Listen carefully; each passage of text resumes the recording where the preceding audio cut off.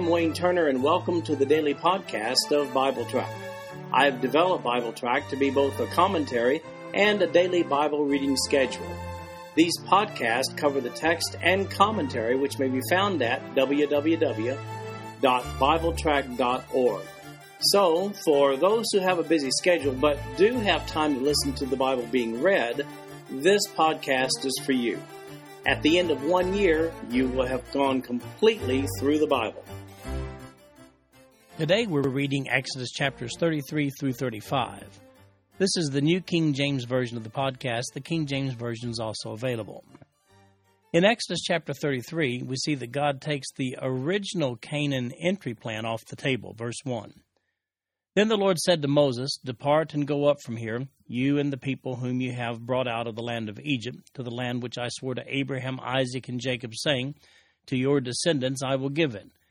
And I will send my angel before you, and I will drive out the Canaanite, and the Amorite, and the Hittite, and the Perizzite, and the Hivite, and the Jebusite. Go up to a land flowing with milk and honey, for I will not go up in your midst, lest I consume you on the way, for you are a stiff-necked people." And when the people heard this bad news, they mourned, and no one put on his ornaments.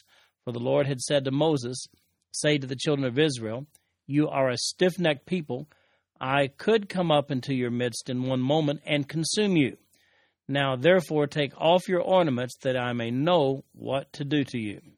So the children of Israel stripped themselves of their ornaments by Mount Horeb. Well, the repercussions from the Hebrew uprising against God and Moses in Exodus chapter 32 continues into this chapter. Remember back in Exodus chapter 23 when God explained systematically how the Hebrews would be able to move through Canaan and conquer it with the angel of the Lord going before them and God's hand guiding them? Well, that whole scenario of victory rested upon the conditions of Exodus chapter 23, verse 22, which says, "But if you indeed obey his voice and do all that I speak." So what's happened here? Well, it's obvious that they have not obeyed God. Subsequently, we see that God retracts the offer of Exodus chapter 23. We see here in verse 3, God says, "For I will not go up in your midst, lest I consume you on the way, for you are a stiff-necked people."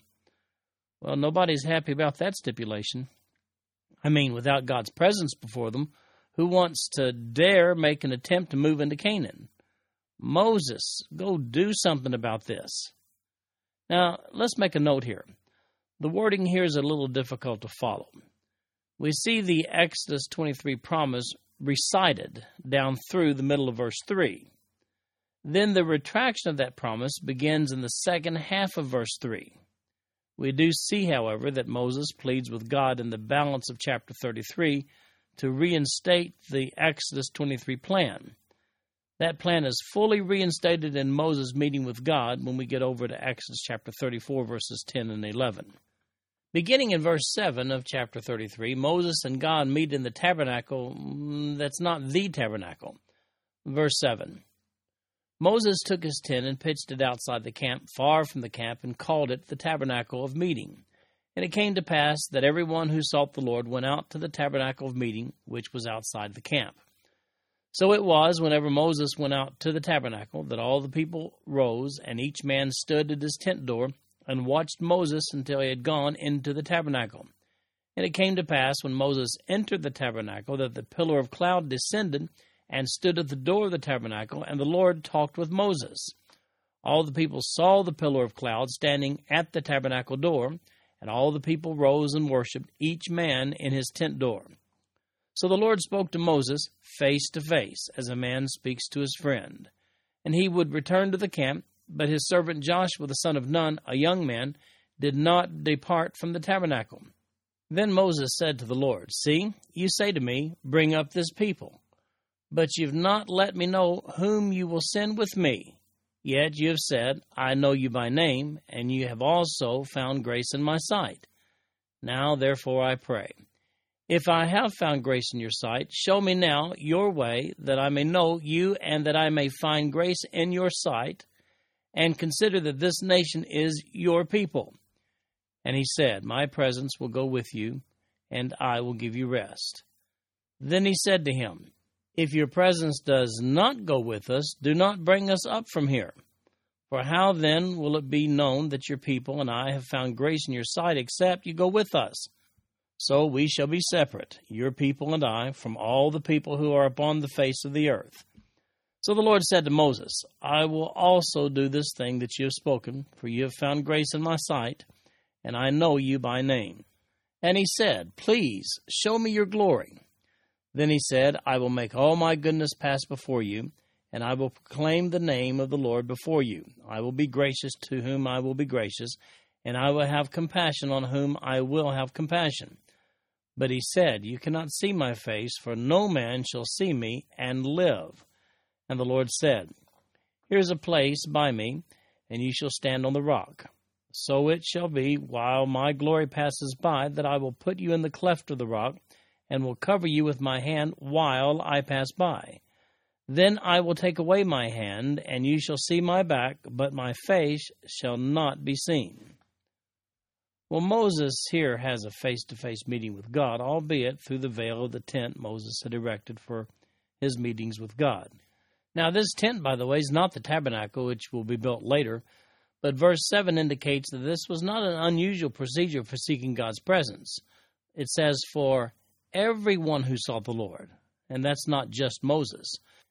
This tent was erected far from the camp, we're told, and was the designated meeting place between God and Moses at this point in time, while Moses is negotiating with God concerning Israel's rebellion, that rebellion that took place in Exodus chapter 32.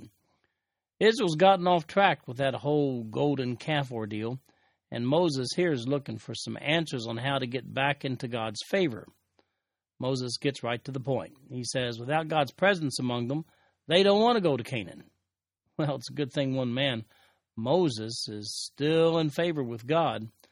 Look at God's reply to Moses in chapter 33, verse 17. It says, So the Lord said to Moses, I will also do this thing that you have spoken, for you have found grace in my sight, and I know you by name.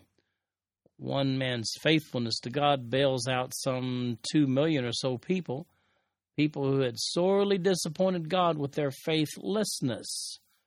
Oh, just one more thing. Moses wants a glimpse of God. After some negotiations on how this might be done without resulting in Moses' death, arrangements are made in verses 18 to 23.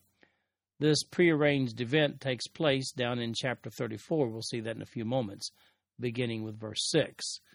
Incidentally, verse 11 might seem confusing in light of the remaining verses of this chapter. It says, So the Lord spoke to Moses face to face as a man speaks to his friend. Moses actually talks to the pillar of cloud, we see in verse 9. The reference of face to face, well, that reference addresses the difference between talking to God in heaven as opposed to having a conversation with God standing directly before Moses, though in the form of a pillar of cloud. Actually, another distinction is made regarding Moses' communication with God in Numbers chapter 12, verses 6 through 8. That's when God says, Then he said, Hear now my words, if there is a prophet among you, I, the Lord, make myself known to him in a vision. I speak to him in a dream. Not so with my servant Moses. He is faithful in all my house. I speak with him face to face, even plainly, and not in dark sayings, and he sees the form of the Lord. Why then were you not afraid to speak against my servant Moses? Well, as prophets of God go, that definitely sets Moses apart as unique, a point which is also emphasized at Moses' death over in Deuteronomy chapter 34, verse 10, where it said of him, But since then there has not risen in Israel a prophet like Moses, whom the Lord knew face to face. So in chapter 34, Moses makes some new tablets. Remember, he broke the old ones. Verse 1, And the Lord said to Moses, Cut 2 tablets of stone like the first ones, and I will write on these tablets the words that were on the first tablets which you broke. So be ready in the morning, and come up in the morning to Mount Sinai, and present yourself to me there on the top of the mountain. And no man shall come up with you, and let no man be seen throughout all the mountain. Let neither flocks nor herds feed before that mountain. So he cut 2 tablets of stone like the first ones, Then Moses rose early in the morning and went up Mount Sinai, as the Lord had commanded him, and he took in his hand the 2 tablets of stone. Now the Lord descended in the cloud and stood with him there, and proclaimed the name of the Lord.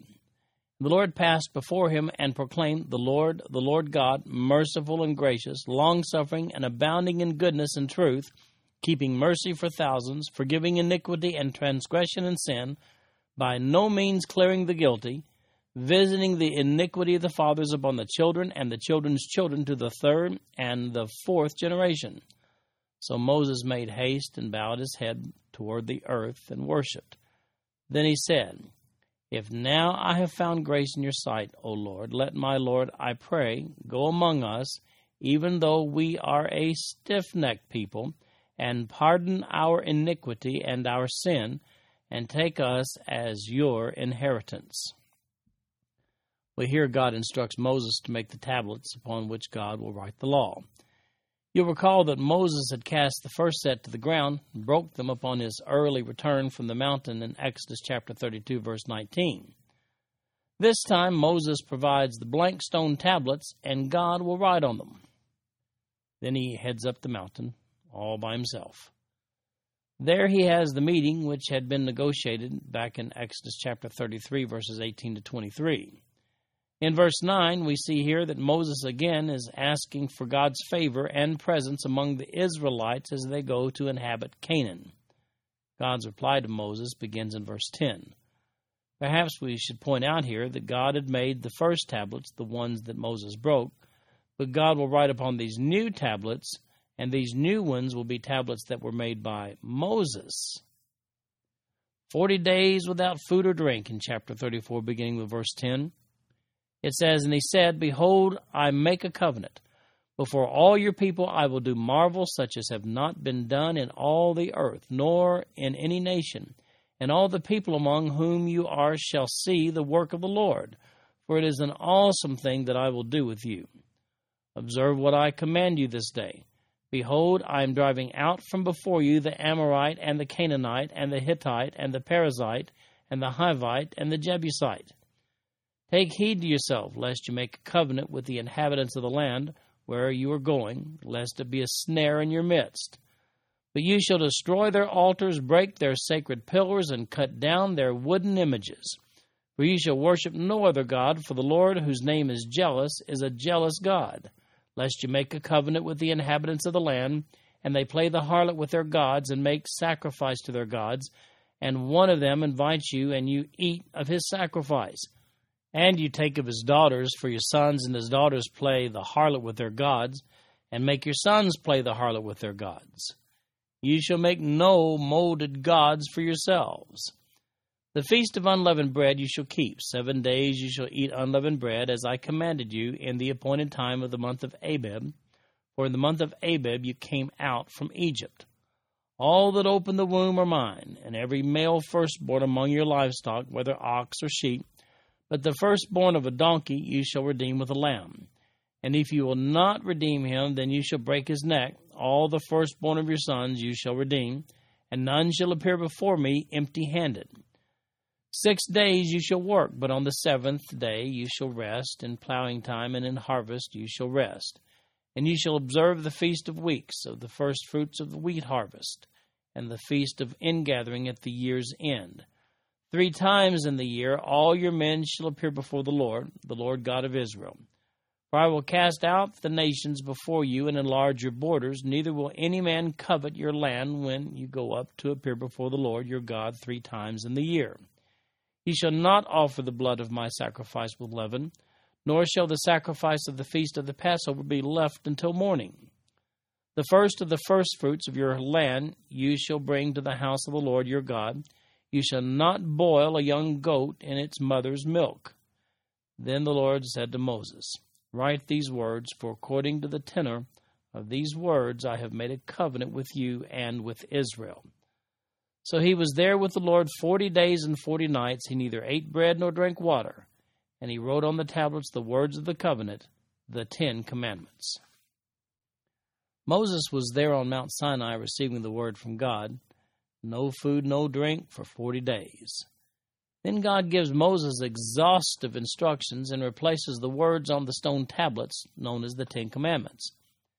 God restates to Moses the provisions of the law which would govern Israel well beyond just the Ten Commandments.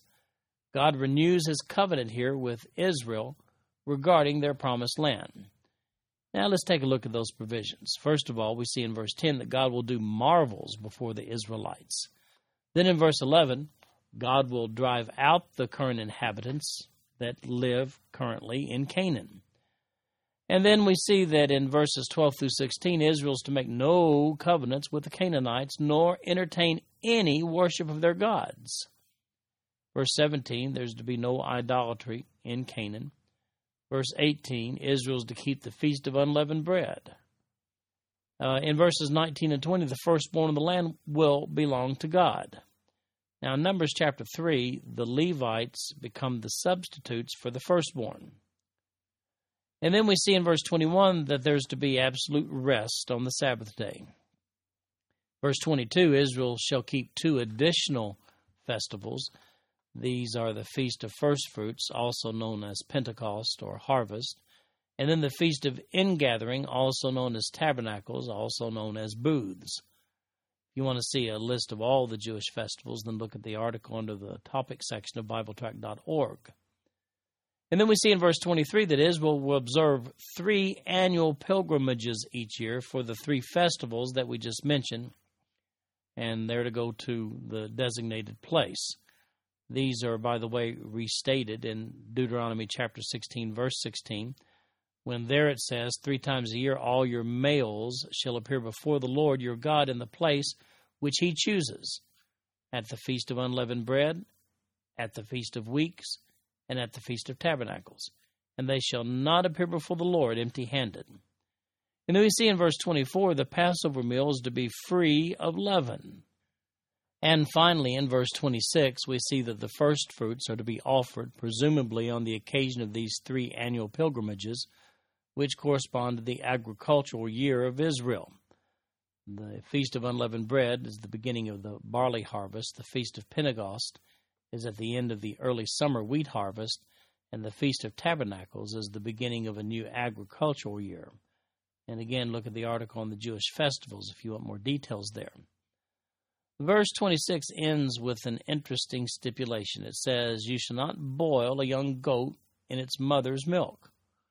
While this food preparation restriction doesn't seem to fit in with the other provisions found in this section, it's again also stipulated in Exodus chapter 23, verse 19, and again in Deuteronomy chapter 14, verse 21. Now, these provisions form the basis of God's covenant with Israel. Notice verse 27 says, "Then the Lord said to Moses, Write these words, for according to the tenor of these words, I have made a covenant with you and with Israel." Then we get a big bonus in verses 29 to 35, a shining face of Moses. Verse 29. "Now it was so, when Moses came down from Mount Sinai, and the 2 tablets of the testimony were in Moses' hand when he came down from the mountain, that Moses did not know that the skin of his face shone while he talked with him. So when Aaron and all the children of Israel saw Moses, behold, the skin of his face shone, and they were afraid to come near him. Then Moses called to them, and Aaron and all the rulers of the congregation returned to him, and Moses talked with them.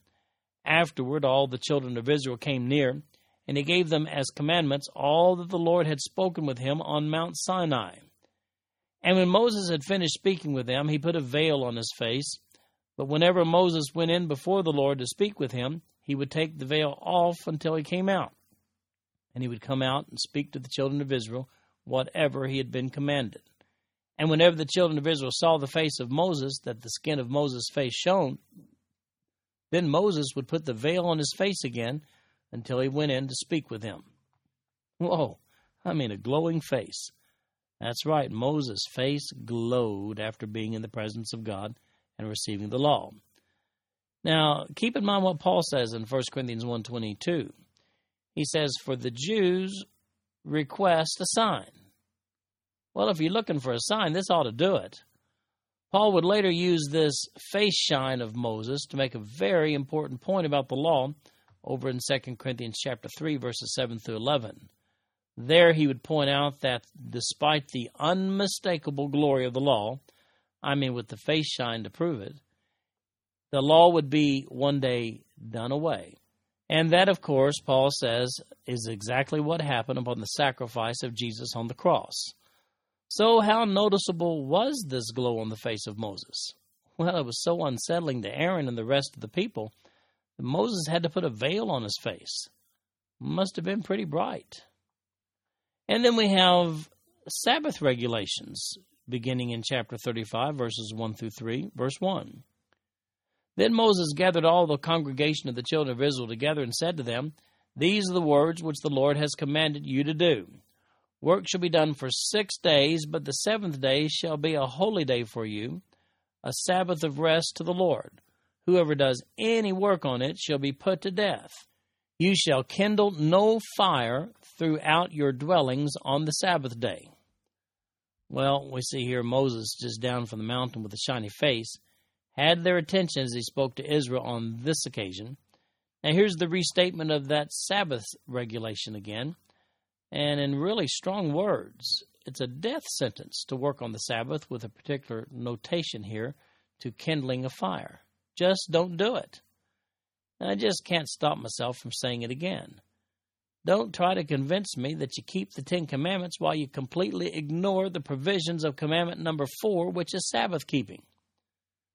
The fact is Jesus fulfilled the law, said so in Matthew chapter 5, verses 17 and 18. Paul says it has been done away in 2 Corinthians chapter 3, verses 7 through 11.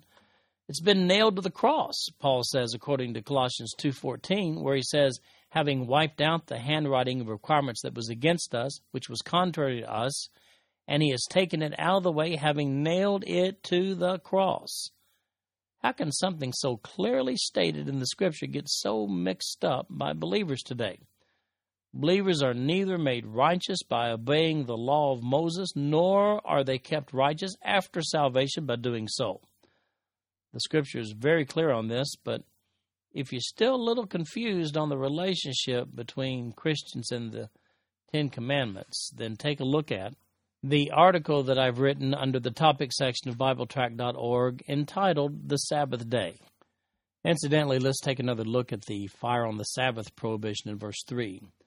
Observant Jews today still adhere closely to this provision. While one may let a fire burn on the Sabbath that was previously lit, nothing can be done to maintain the fire throughout the entire Sabbath. This is an integral part of the law of Moses, just as binding, by the way, as any other provision of the law. Oh, incidentally, let me just say one more thing about the Sabbath day. This is not in the written notes. I've said it on other occasions, but not here today in the written notes of BibleTrack.org. But the Sabbath day to the Jews, according to the command of God, was a complete day of rest. They did not get together and worship at a gathering place on that day. It was an absolute, complete day of rest. And then let's look at the contributions and construction of the tabernacle, beginning in chapter 35, verse 4. And Moses spoke to all the congregation of the children of Israel, saying, This is the thing which the Lord commanded, saying, Take from among you an offering to the Lord. Whoever is of a willing heart, let him bring it as an offering to the Lord, gold, silver, and bronze, blue, purple, and scarlet thread, fine linen, and goat's hair, ram skins dyed red, badger skins, and acacia wood, oil for the light, and spices for the anointing oil, and for the sweet incense, onyx stones and stones to be set in the ephod and in the breastplate.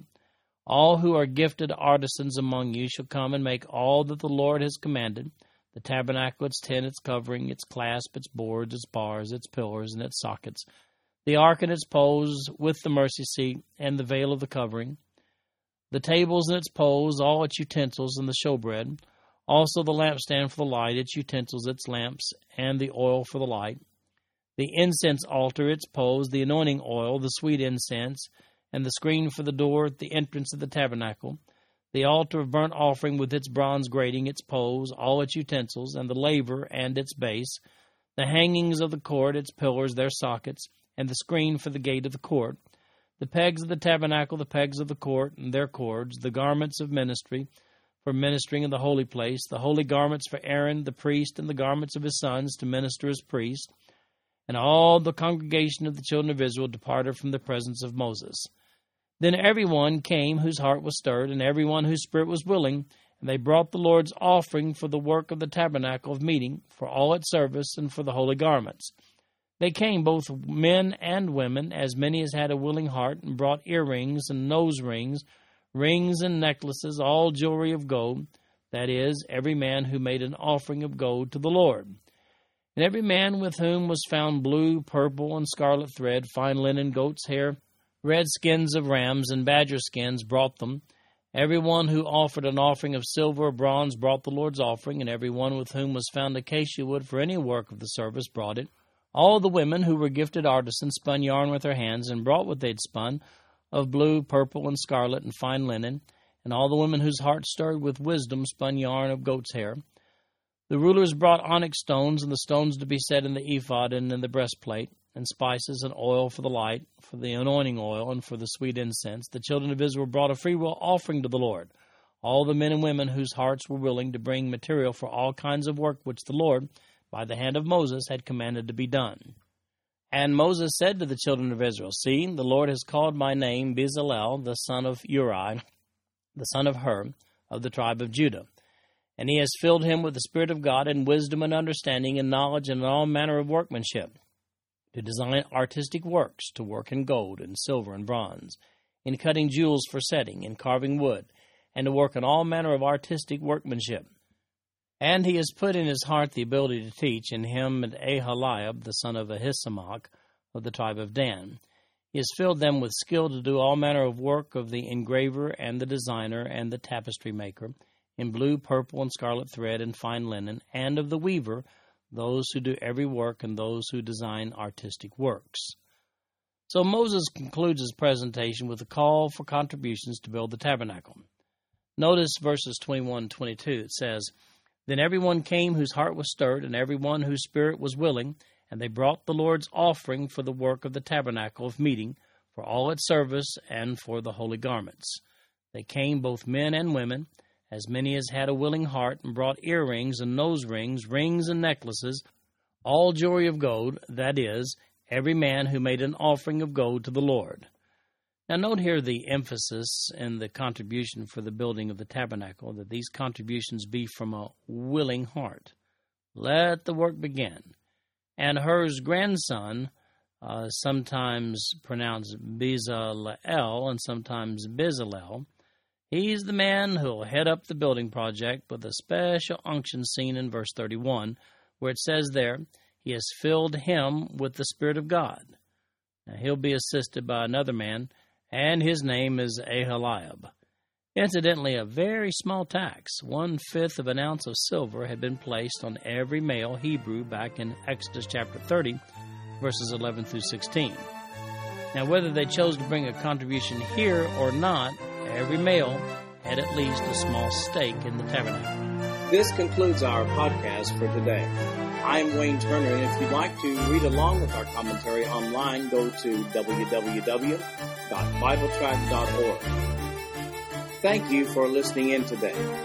The background music for these podcasts is an original composition written by the music director of Fayette Bible Church, Paul Walton.